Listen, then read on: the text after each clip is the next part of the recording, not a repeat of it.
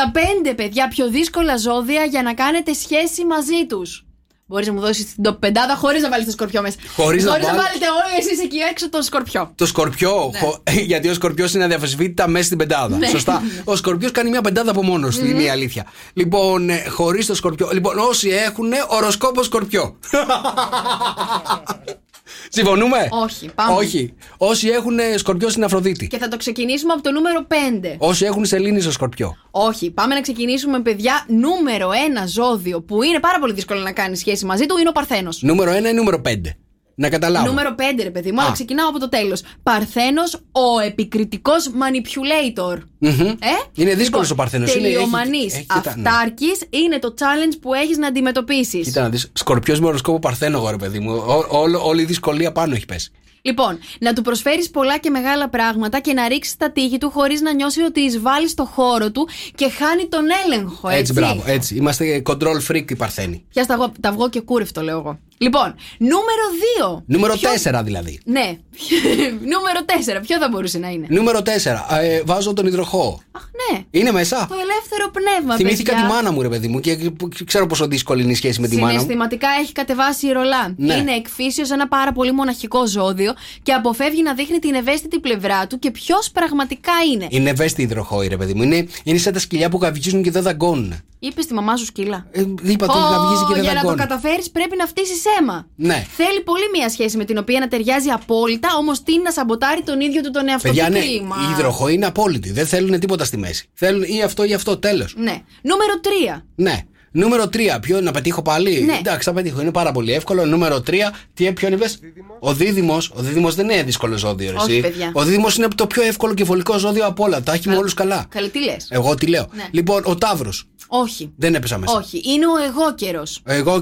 Θα σας ειδοποιήσουμε. Ο έρωτας λέει είναι το πιο έντονο συναίσθημα. Θέλει να είσαι χαλαρός, να παίρνεις ρίσκα και να το αφήνεις να σε πηγαίνει μόνο του. Τα πράγματα στο κεφάλι του τα έχει μέσα σε κουτάκια, έτσι ακριβώς και στον έρωτα. Τα κάνει όλα με πρόγραμμα. Μάλιστα. Είναι ο κρυός το επόμενο. Θα σε ερωτευτεί, λέει ο εγώκερος, αν τα προτερήματά σου είναι περισσότερα. Σιγά που θα του κάνουμε και τη χάρη. Ναι, ρε παιδί μου, θέλει να έχεις περισσότερα από εκείνον ή από εκείνη. Λοιπόν, το επόμενο. Κρυός είπα. Τοξότης. Τοξότης. Είναι δύσκολο ζώδιο τοξότης. Έτσι λέει. Ζώδιο της φωτιάς, του πάθους, της περιπέτειας.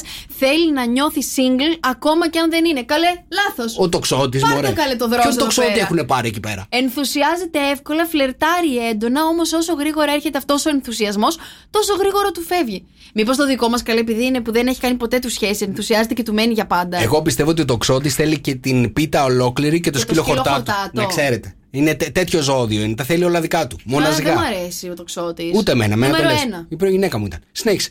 Νούμερο 1. Νούμερο 1. Σκορπιός, έλα, το ξέρουμε. Ο Σκορπιός, παιδιά, ο βασιλιάς. Είναι η έρευνα που έφερες που είναι άχαστα από την αρχή. Ξέρουμε ότι θα είναι ο Σκορπιός στο τέλος. Ο Σκορπιός, παιδιά, κυρίες και κύριοι, είναι το πρώτο ζώδιο που είναι πάρα πολύ υπερβολικά κτητικός στις σχέσεις του. Ναι. Άπαξ και σε εμπιστευτεί και σε διαλέξει για τέρι, θα είσαι το κέντρο του κόσμου του. Γι' αυτό το λόγο ζηλεύει και πολύ. Ψέματα λέει. Δεν ζηλεύουμε Σκορπιό. Ό,τι θεωρεί δικό του θέλει να είναι ολοκληρωτικά δικό του και περιμένει το ίδιο και από σένα. Να τον κάνεις δηλαδή να νιώσει ότι τον λατρεύεις, ότι τον βλέπεις σαν θεόστατο δώρο και είναι ό,τι καλύτερο σου έχει συμβεί. Σιγά καλέ. Το θέλουμε αυτό, αλλά ταυτόχρονα θέλουμε να μην μας το δείχνετε και πολύ. Γιατί μετά αρχίζουμε και είμαστε σίγουροι και δεν θέλουμε. Έχω κι άλλα για τον Σκορπιό. Σιγά που θα σταμάταγες εκεί. Δεν θα κάνω εγώ για το αφεντικό εδώ πέρα να τον ανεβάσω 10 σκαλιά. Σαν να μην έφταναν όλα αυτά, λέει, μπαίνει στη μέση και η κυκλοθυμία του. Θα μπορούσε κάποιος να την παρομοιάσει με σκοτσέζικο ντουζ. Σκοτία. Τη μία στιγμή είστε μέσα στα μέλια και κάνετε το καλύτερο σεξ, ναι. Και την άλλη κλείνεστε στον εαυτό σας και δεν του παίρνετε κουβέντα. Θα τον έχουν πιάσει πάλι οι καχυποψίες. Αλλά μετά πάλι κάνετε το καλύτερο σεξ. Άχαστο το παιχνίδι. Αυτή είναι η αλήθεια, μην μπλέξετε με Σκορπιό. Σκοτσέζικο ντουζ, αλλά και στο κρύο και στο ζεστό το καλύτερο σεξ. Σιγά μωρέ, κοίτα τον βρε. Έλα, σκορπίνα. Νατάσα Θεοδωρίδου. Okay. Good morning. Έτσι ξυπνάει η Χαλκίδα. Σοκ FM Morning Show. Με τον Νίκο και τη Μαρία.